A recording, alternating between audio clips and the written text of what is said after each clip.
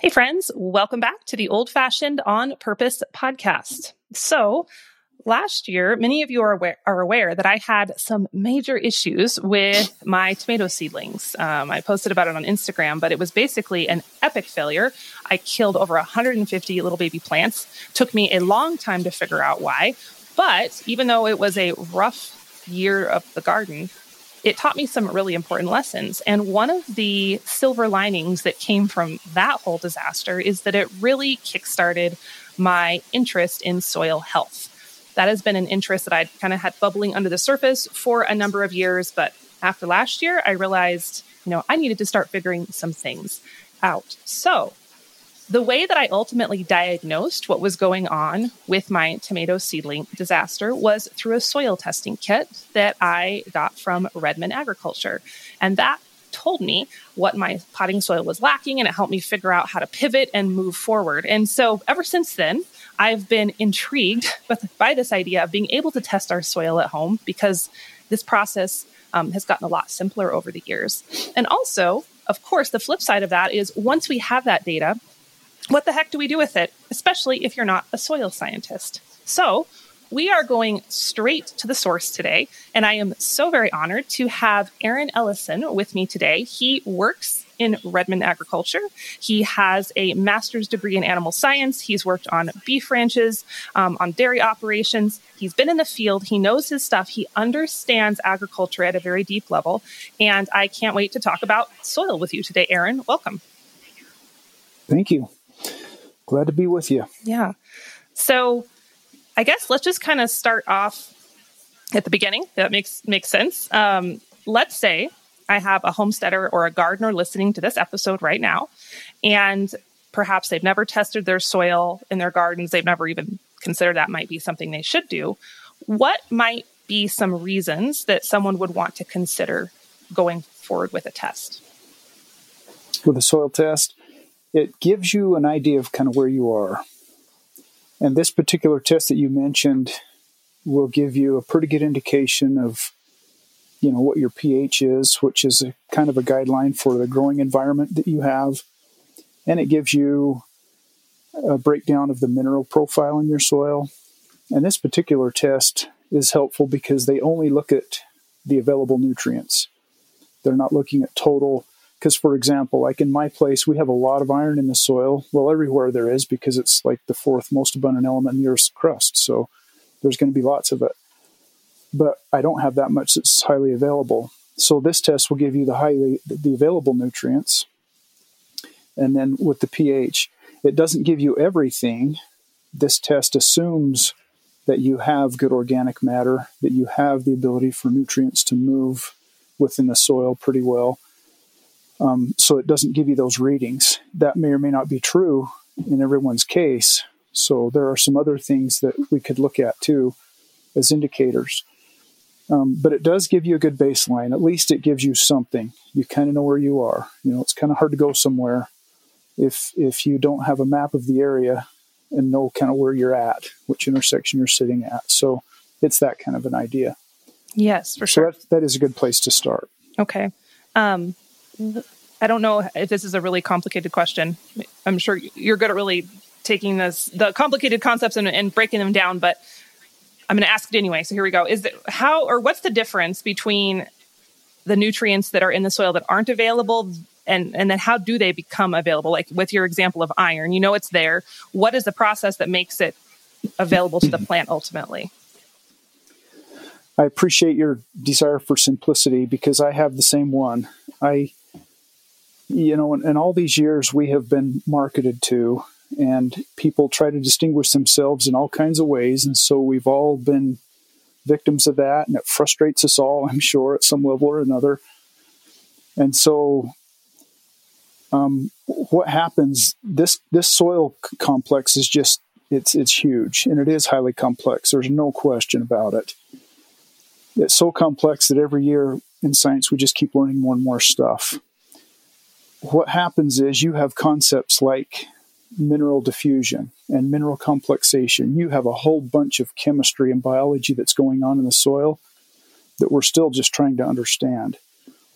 And so the term that we have begun to phrase that I really appreciate, and I actually learned it from a Dr. Mir, and I can't even pronounce his last name because he's from the Middle East, but he has spent his entire life looking at things like, compost and humates and things like that. And so I'm borrowing this term from him, but he calls it nature's intelligence. Mm.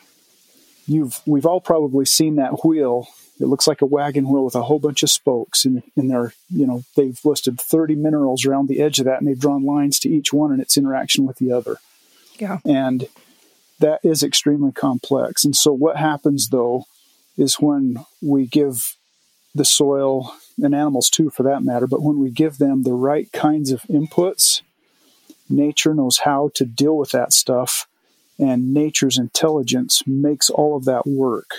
And that's the part that I've begun to really focus on, just because it makes it so much simpler. We all get confused. We all hear all this fancy science, and though it's all important, what do I do with that? And so those concepts like diffusion and complexation and natural buffering and balance and proportion, those are the things that make this a little bit easier. Make sure I'm staying on your question. Are we still headed in the right direction? Yeah, I think so. Okay, Joe. Yeah, and so you would cut out for just a second. You froze up, and I think I think the recording will be okay. It just froze up on my end. So in terms of the mineral availability, that just comes back to the diffusion and things like that you were mentioning. Yes. Okay. Oh, yeah. And part of your question was, how do they become available and things like that?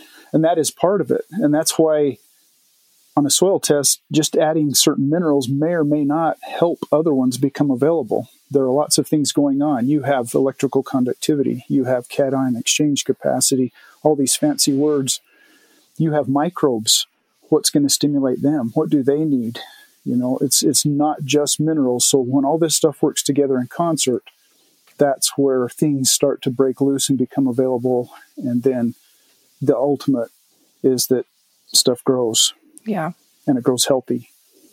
Yeah. And that kind of brings me to something I wanted to mention, a little bit of a behind the scenes. I've worked with Redmond in various capacities for a number of years. I first fell in love with salt, and then I got to know the other arm of the company, which is Redmond Agriculture. And I've always loved them. I love your guys' mission and your ethics, but I got a really neat phone call from you about a month ago, which honestly made me even more impressed with your company, because we were preparing for this interview and we'd been talking about the possibilities of doing this, and you actually called me with some concerns. Correct me if I'm wrong, but here's my perception was, in essence, that you, even though it would be easy for Redmonds to market the magic solutions to the soil problems with a little bit of this and a little bit of that, you called me up and you're like, you know what? Here's what I've learned about nature's intelligence, and here's what I've learned about the whole food idea of working with soil. And I want to make sure that when we're talking on the podcast that we don't lead people down the wrong path. And I just really respected that. And could you dive into that a little bit deeper? And you touched on it a bit with talking about nature's intelligence, but I really appreciate that, because I know the first time I tested my soil, my inclination was to look at my test results and go, oh, I'm low in iron and phosphorus, so I'm going to go get some iron and phosphorus from the garden store. And that might actually be the incorrect angle. And could you flesh that out a little bit more for the listeners?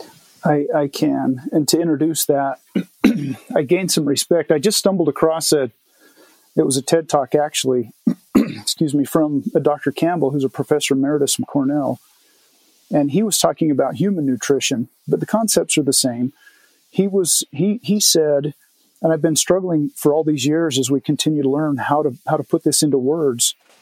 But he said the nutrient, when we take food into our bodies or supplements or whatever we consume is not functioning the way we think it is by the time this thing goes through the very complex journey of the body and all of its processes. And the same thing happens in animals, and it happens in the soil. And so this is where concepts, and this again, I was just telling one of my colleagues yesterday, if we could people just back up for a minute, take a 500-foot view from the sky and look at things, we all know somewhere deep within that it is better for us to eat whole food than it is to try and pick apart, make a whole bunch of supplements and supplement our way to health. Now, am I saying that We should never take a supplement. No, not at all. Don't misunderstand that, because sometimes there are gaps in the systems. But the whole food idea is a whole lot better. And I have spent some time in health and fitness and things like that. And I have been fairly healthy my whole life. And so, but I think it's probably with this approach. So we all know that when we sit down to a wholesome meal with real food, that we go a lot further than we do on a protein bar and a fruit roll up. You know what I mean? Yep. So that concept is what we're talking about. And so, yeah, we don't get hung up with each nutrient in isolation. Yes, they're all important. They're all part of this complex system. But nature is about optimum. Nature is not about maximum. Nature moves in a methodic, organized, but not a rapid fashion. And so it's not like turning a switch on and off. What we want to do, in my opinion, is kind of nudge things in the direction that nature is trying to take it. And so do we take a soil test kit and say we need calcium, and do we give it some? We might just do that. But if you consider everything that goes into soil, from structure to chemistry to microbes and enzymes and fungi and all this stuff, the things that we feed it, it's the same concept. So when we use things like compost, and we all know that, Grandma taught us that years ago, you know, when we use things like compost and volcanic minerals, and or if we have a pasture and the cows are, you know, we utilize the manure from the cows as it falls in the pasture, things like that, or aged leaves or whatever we have, we amend that soil with those things, and we do that for a reason. It's not just individual minerals, but there are a lot of things that go into that. And so if we feed the right kinds of things to the soil, then nature's intelligence figures out what to do with all those things. And when I say nudge them in the right direction, yeah, we could give it a little bit of iron and phosphorus, like you said, that's fine. But let's make sure that the microbes have a home, and let's make sure that we have electricity or electrical conductivity in our soil. Let's make sure that we have enough exchange capacity, or CEC, that things can move and the microbes can move stuff between them and the plant roots, and that we can actually build soil. And so one of the things that I have learned, one of the research projects we did when we started looking at the soil microbes, all these years we've measured things and thought, okay, here's how we can get better, higher nutrient-dense crops and foods. One of the things we finally started to study was the soil food web, or the microbes. And I know that the soils, a lot of them get just depleted, or they're dead essentially biologically, because when we tested it, the control group where we put the normal fertilizer programs, there was no microbial activity in the soil. And after we got done with the treatment with some of this stuff that we'll talk about probably today, we started to wake up the bugs, is what I call it. Just the bugs were awake, they started moving, and when they start moving, that's when stuff happens, and that's when your plants get nutrient dense and they start to grow. So that's along those concepts. Did I hit most of that? Is there some more? Yeah, no, that's great. What would be some of the primary factors that would cause those biologically dead soils? Well, one example, just last week I spent some time in Ohio, and with one dealer out there, he said, I just got done talking about these concepts, and one of the guys down the road, on the same field, he had a tank of anhydrous ammonia there. Now, he said, it just kind of dampened me, because if he's not careful with that stuff, he's going to kill all the microbes in the soil. And so then everything we just talked about is going to be for naught. And that does and can happen. And that's probably how we have got these soils to where they become a little bit sterile, is too much of something that's supposed to be good. And so that's why we've gotten beyond just NP and K. Again, that's why we don't look at nutrients in isolation, and we got to be careful with things that aren't natural. And again, with nature being a mechanism of optimum, just because a little's good doesn't mean more is better, because of that intricate balance and proportion of all of those things that make an ecosystem work. Yeah, I think it's interesting. I've been there, I've done it. we start off the homestead journey with being more naturally minded. We want to do better. We want to have more nutritious food. We want to be more organic. But then it's so easy to fall into that conventional farming paradigm, like you said, where we reduce it down to NPK and we start to try. We're not acting exactly like them, but I think so much of our culture is just in that box and that compartmentalized thinking. And so even though you might not love conventional farming as a homesteader, I think this is such a valuable conversation to help us realize where we might be falling into those pitfalls of how we're thinking through our own growing spaces. And that happens, Jill, because I went to school and I did graduate research, and it's what you're saying, because that's what we know. That's what we've been told for, decades now, whatever comes out of university. And am I saying that's wrong? No, I'm not. But I'm also not naive enough to know that sometimes marketing pays the bills at the university too. So not every research project is valid, or there are lots more that are swept under the rug than actually make the paper. And so, it's just, again, if people just back up and use common sense, but that's why the thinking is that way, and that is difficult. And that's why it's kind of cool to see people challenging status quo and challenging what's going on. And what I love about the younger generation these days, as much as some people cuss them, I love that they're challenging that, just because that's what we figured out 40 years ago when half of those products were put in the soil, or byproducts, or something that they had to put in a landfill, but figured out we could put it on a field instead. Yeah. Just things like that. I love that the world is looking at things. It's like, okay, what is causing more nutrient-dense food and feed? And how does the soil live? And for an example, when I first joined Redmond, so like probably 15 years ago, I've been here for 17 years. 15 years ago, Utah State University, my alma mater, came down to our county and gave a soil presentation, and the whole thing was about NP and K. Mm-hmm. And somebody said, what about soil microbes? The only thing he said then was, well, remember when Grandma said to come in when you're outside playing in the dirt and wash your hands? Just do that. Oh my That's all he said. Oh my now, 15 years later, they come down and guess what they're talking about? Biology. Yeah. They're talking about soil microbes. So the tide is changing because people are challenging that, because common sense is saying, wait a minute, these Band-Aids and drugs aren't the answer. Yeah. And so I love that that's happening.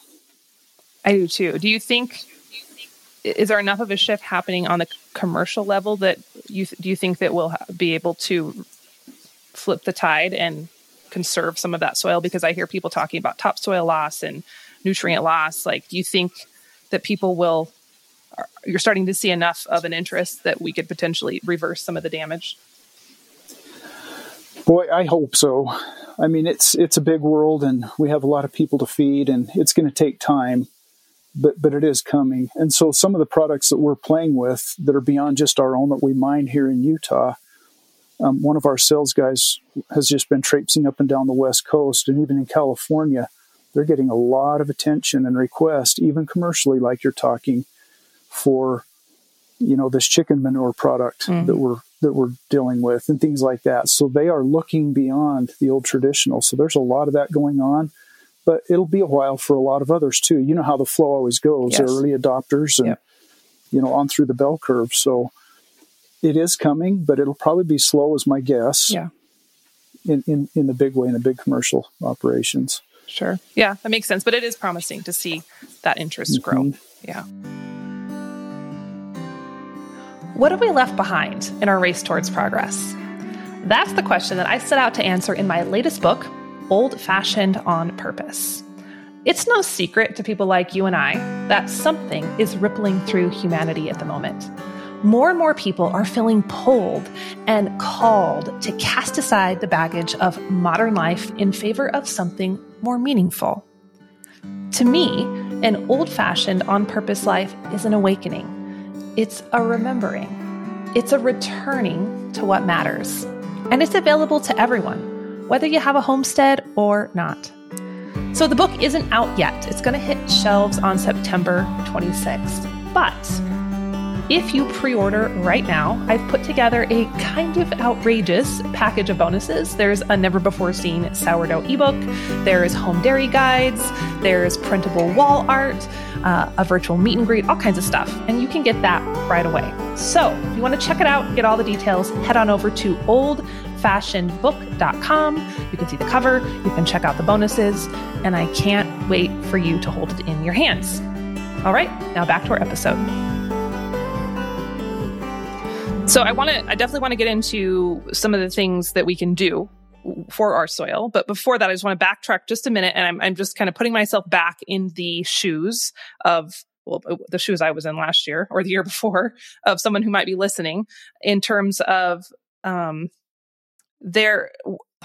do I phrase this? What are some of the things they might be seeing in their home vegetable garden that could be caused by biologically dead soil or imbalances or deficiencies that maybe until this moment, they never considered that might be the problem of why something's not growing or why something's not doing as well? Do you have any examples of what symptoms they might be seeing in their plants?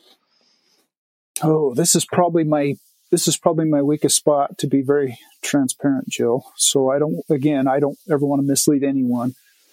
But if I use my own place for an example, stuff can get growing and then all of a sudden it starts to die. And,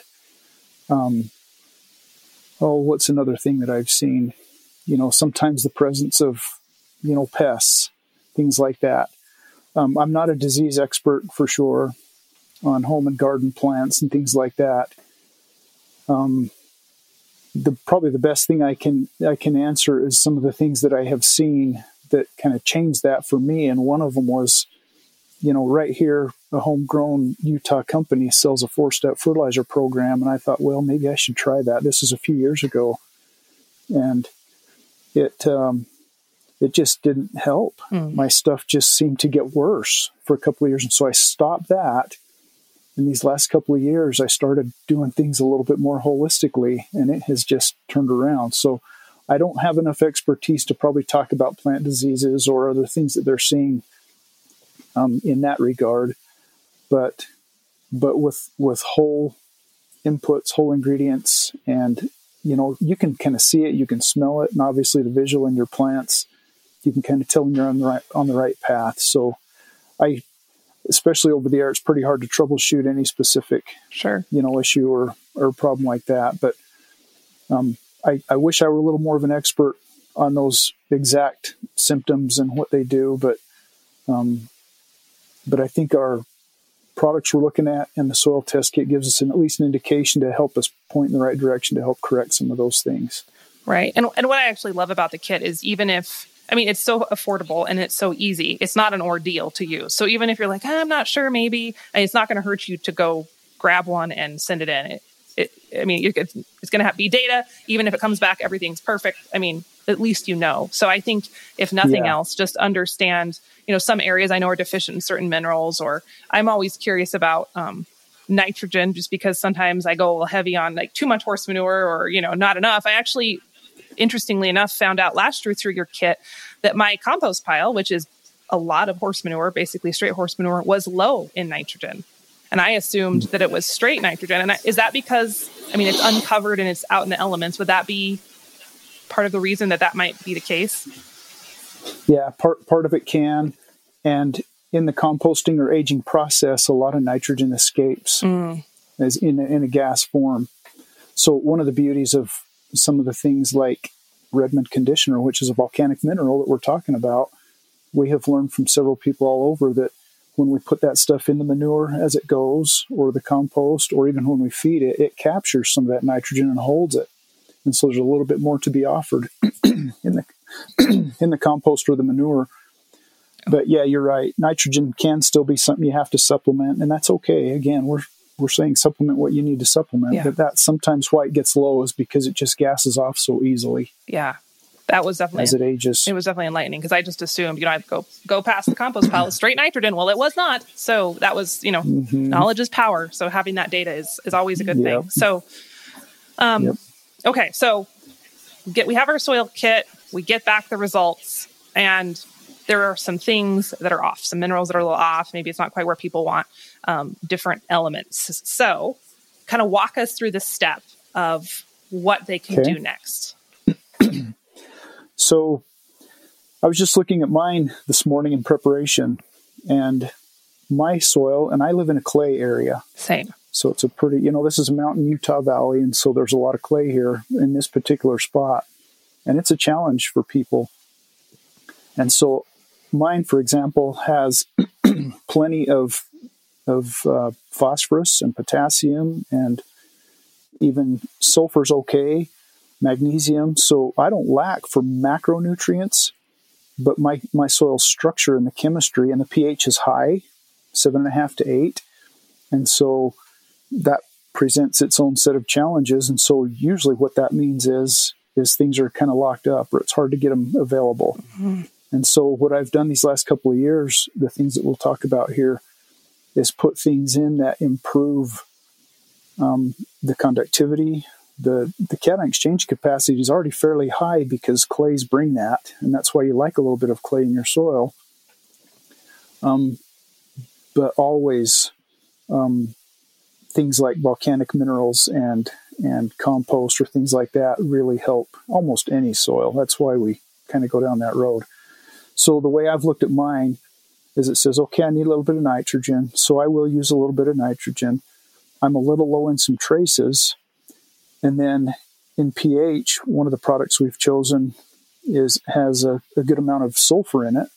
And so that will help to correct that pH level, but that takes time. Even people that say they can move pH, you just don't try to move pH because you have to physically change your soil to do that. It's a slow process unless you just bring in loads of something. You could bring in loads of, calcium lime or something like that, but that's expensive and difficult.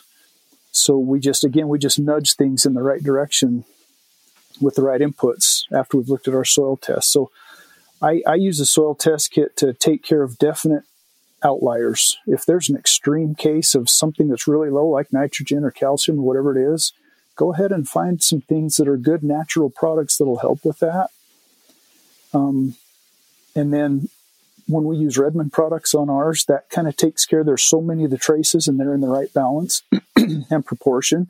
And I have become more a friend of these. Like, for example, one of the products we're playing with is only a 442. And just in case somebody doesn't know, that's 4% nitrogen, 4% phosphorus, 2% potassium. Not high numbers, everybody thinks. Mm-hmm. And I used to do it. I used to think, man, I'm going to go get some 31% N. And if you do that, just be really careful with it. But the properties that come with this 442 with volcanic minerals, lots of trace elements, the ability to capture nitrogen and utilize it, and this whole balance of what nature offers with some chicken manure and the carbon, the food for the bugs can actually eat, so they have something to eat because they can't just eat minerals all the time. That's the way I have approached that, and it's made a lot of difference. So that's what we look at, is those kind of things. The products, I don't know if this is the place, Jill, to put this in, but the products that I keep referring to and talking about, we've used our own, which is, everybody kind of knows sea salt in the human diet, but that same concept for soil and animals too. We have had great results and collected great data on this stuff.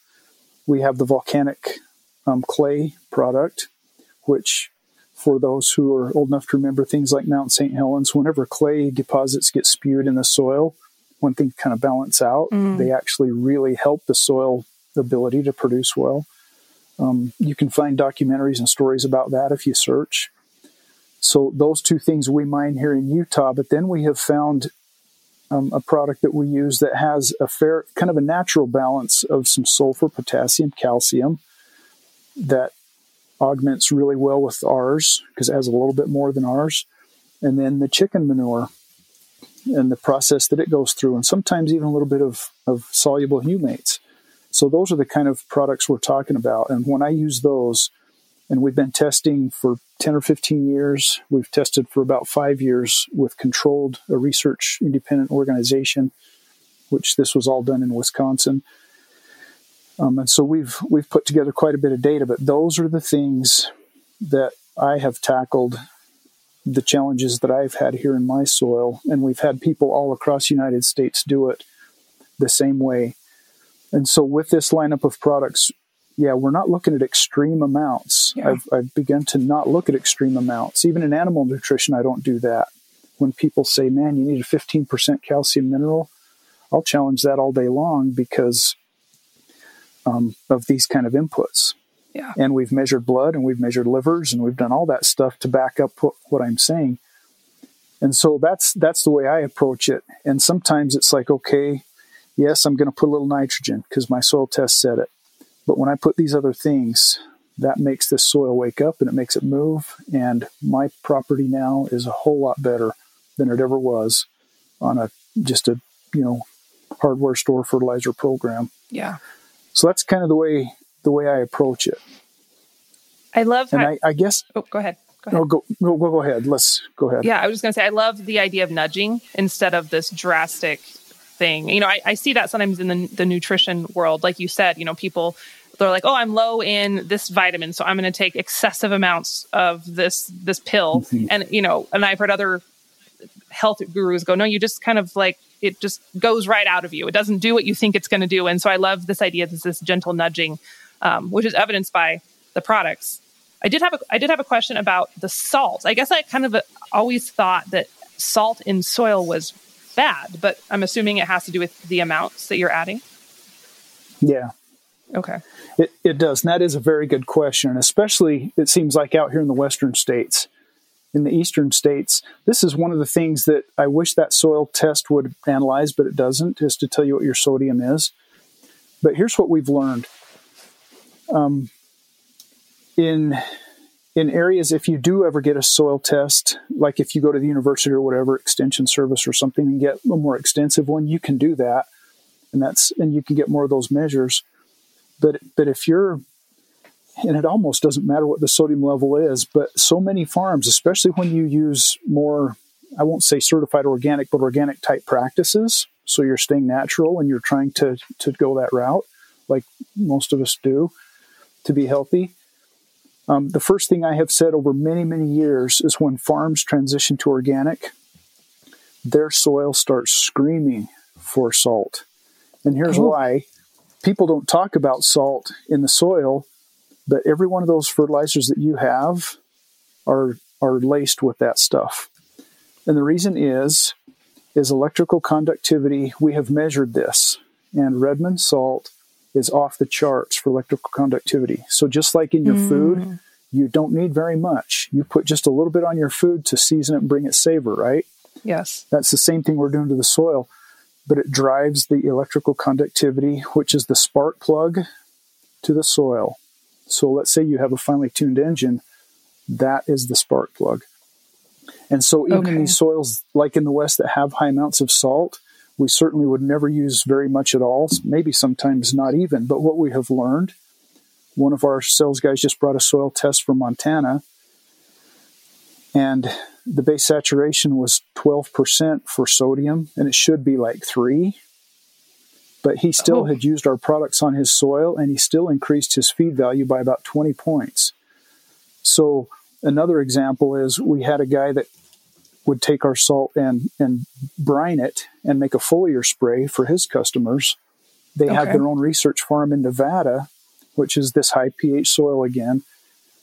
But he called one day and he said, I need to put about 400 pounds an acre of your stuff on my farm because with this foliar thing, we can't, it has its place, but we can't build soil that way. And he said, we just need to build the soil and get it moving again. And so even in Nevada, he comes out, puts about 400 pounds an acre on his hay fields to get the biology moving.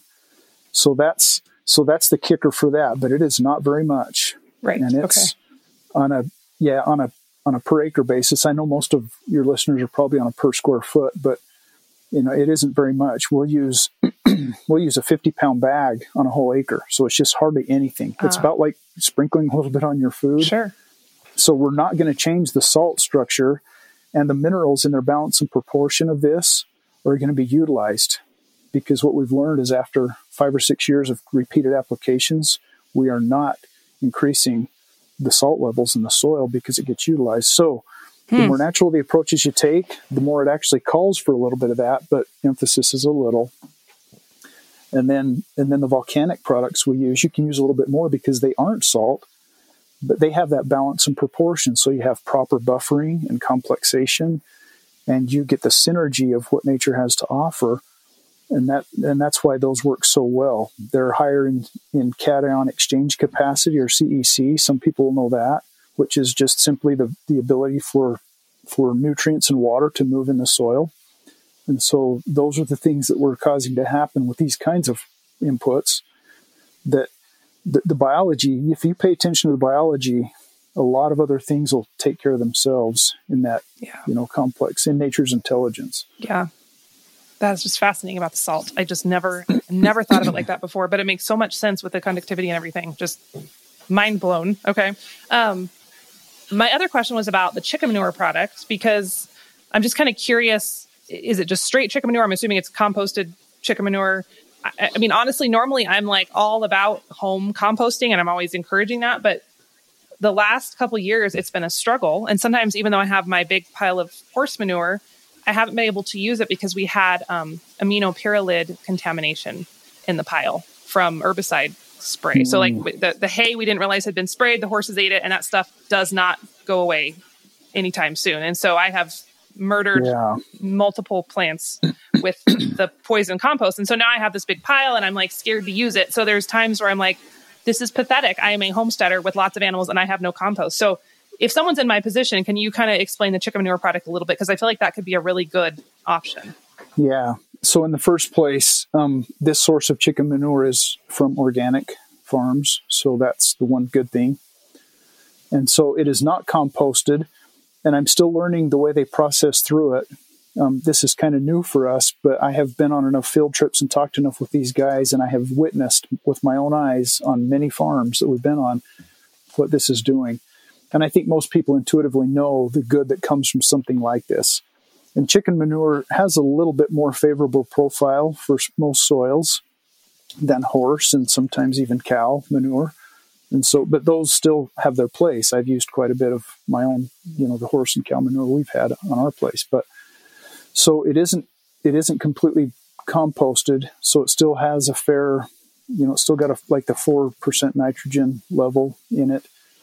But what it's going to do, the cool thing about like manures and composts, and, some people have even used things like molasses or sugar or things like that. That's actually bug food. That's what the right bugs that we're talking about, that's what the microbes need to eat. If we just throw in P and K, they got to have something to eat. And that's why we like some organic matter in the soil.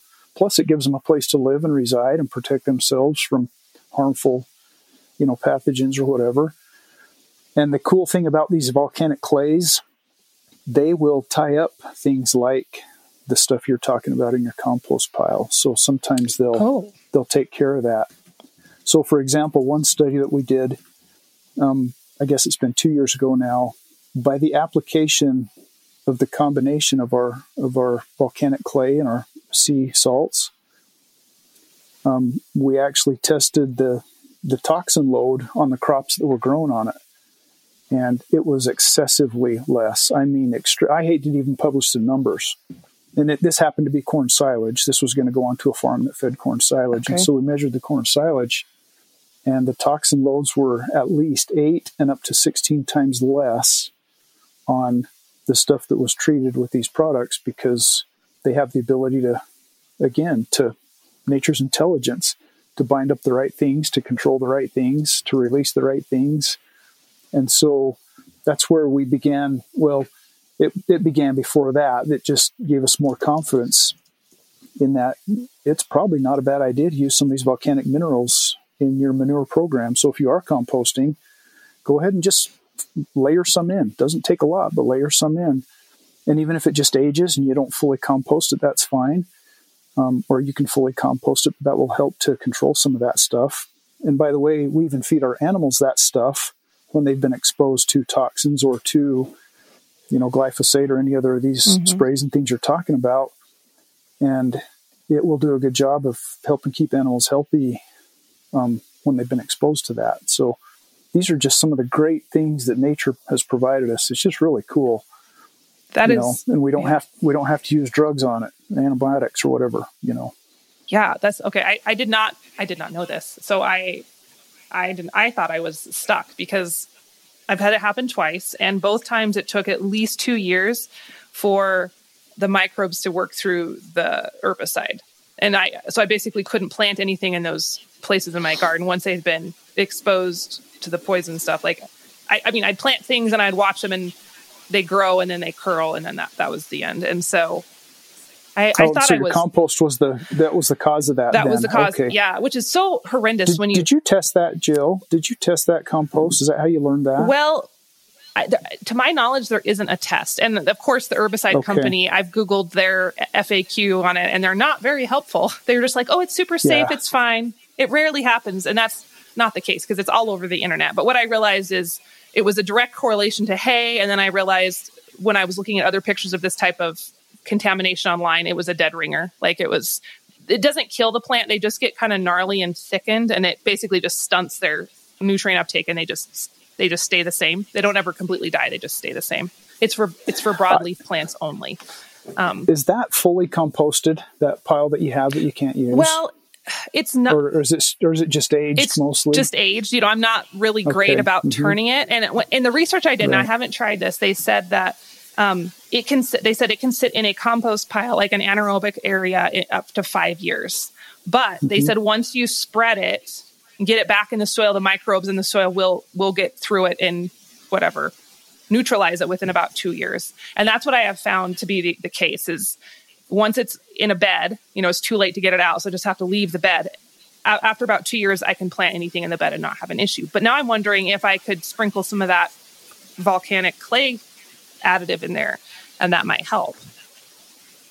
It might do, and I would be careful with it. You know, don't go hog wild and replant 150 tomatoes again. I will try not to kill them. But maybe test it on a smaller area. But I mean, one of those things when you back up and look at things, they use clays for soil remediation. Yeah. I think a lot of people probably know that because of its ability to do those kind of things. So that might be of help. But yeah, it's worth a try because I mean, otherwise I'm just waiting. So I won't go hog wild, I promise. But it makes sense because like we use even other clays for binding toxins in our bodies. Like I know people do bentonite clays with detox, or you can do it on your skin to pull things out. So I mean, it makes total sense. And that's what we do with ours. Yeah. So Redmond clay on the personal side, you've probably used that one, I'm guessing. I love the clay mask for your face, and and for our agriculture base, it's the same concept, and we use those things. But it just does. It's one of those products that God gave us that's it has 1,000 uses. It's really cool what it can do, and we've done a lot of testing on it. Yeah. For feed efficiency and for the minerals and the toxin binding and all those cool things. That's awesome. Okay, now I'm excited. I love it when I get these light bulb moments on a podcast interview. Then I'm like, I got to try something new. Okay. Let's see. I think I just need to visit with you more often and share. I'm sorry. I know. No, it's good. We haven't shared enough with you yet. No, I'm learning something new all the time. So, all right. So just as we're kind of wrapping up here, just to summarize it for the listeners, because we've covered a lot of ground. First thing that they can do if they want to learn more about soil health, understand maybe why their harvests or their crops aren't quite what they want them to be, get a soil test. It's super easy. It's real affordable. It's not a big deal. Then start getting information. And then from there, I like what you said. You can if you have really big outliers, you can take care of those gently. And then for the smaller things, to kind of nudge them along with this whole food approach with your soil additives. Would you say that's a good summary, or what would you add? It is. And for one more example to drive that point, one of the tests that we did, so Redmond Minerals alone, not the chicken mineral, no, those other products, they do have some nitrogen, but the Redmond salt and the Redmond conditioner, it's called, or Redmond clay if it's the human product, we tested that we increased in 1 year, we tested a 4 pound per acre nitrogen potential. And someone says, well, how did you do that? You don't have any nitrogen in your products. This is what I love about nature's intelligence. Think about what happens. We spend lots of money on things like worm castings or worm poop, to put in our soil or stuff like that. Well, guess what happens in the soil when you wake up the biology? They start to reproduce, they start to die, they start to cycle. And guess what? That's just like worm castings. Yeah. That becomes, in the nutrition world, we call it microbial protein. In the soil, it's the same concept. So when you wake up the biology and you let the bugs work for you, you create things like nitrogen that you didn't even have to put in. That's nature's intelligence. And that's what, when you do the right inputs, like the chicken manure and this volcanic sulfur stuff and the Redmond volcanic and sea minerals and those kind of things, that is how you start to change things. And when you put a little bit of those kind of things in, you just about can't screw it up. Yeah. And it's going to help about any kind of soil, from heavy clay to light sand. It's just going to help all the way across the board. Yeah. And I think that's such a good point. And I was talking to a permaculturist in a previous episode, and he was talking about how basically when we find ourselves just really struggling and like the workload's insane and we feel like we're bogged down by the monotony of our chores on the farm, he's like, maybe you should stop and think, is there a better way to do this? Or how can I work with nature to make this a little easier? And I just love that concept, because I think sometimes in our modern culture, we think in order to earn the vegetables or earn the garden, we just have to just duke it out with nature. Where, like you're saying, if we kind of step back and look at what nature wants, I think it can really be easier. And I've experienced that in my own gardens. You know, when I was till, I'm going to do NPK, I'm going to go the conventional route, even though I didn't realize I was doing that, it was more work. And now that I'm compost and mulch and cover crops and kind of being lazy with my tilling, like you said, like the worms are crazy. I got all the life in the soil. My clay is changing. I'm seeing more organic matter, and it's actually less work for me. So it's just a really cool paradox when you're able to grasp that. Well, good. I'm glad that resonates with you too. That's cool. And that's a great indicator. I think everybody knows that. The things you just mentioned, when you start seeing that stuff in your soil, if you have worms, if nothing else, that's a good thing. Yeah. You know you're doing some things right. Yeah. Gotta love the worms. My kids, I have indoctrinated them thoroughly now that they're always like, there's a worm, Mom, look at all the worms. And I'm like, that's good. We're gonna train you up right, so you understand the soil from the beginning. And so, all right. I guess to kind of tie things up and put a bow on it. So you can definitely, if you're listening to this and you want the soil test kit, you can absolutely order that online. And we're going to drop a link in the show notes, and the link, if you remember it as you're listening to this, it's theprairiehomestead.com/soil test. And if you use the code homestead, you get 15% off. And we'll drop that in the show notes too. And then Aaron, can they order the amendments online? That's not just for people in Utah, right? Right. And those are, you're going to be first, Jill. This is, we're going to have that in smaller packages, probably some 8-pound packages coming available here just in the next few weeks. Okay. And so this is brand new that we'll have this complete array. I guess I should throw this in to finish. We're going to have probably 3 options, 2 of which are going to satisfy most of your listeners. If you have a lot of your own compost and manure, you're going to use one of our products that we call Mineralite Build. And if you have need of the chicken manure, which is the main difference, we're going to call that one Grow. And that's really how you determine which one to use, whether you're using your own manure or compost or whether you don't have any.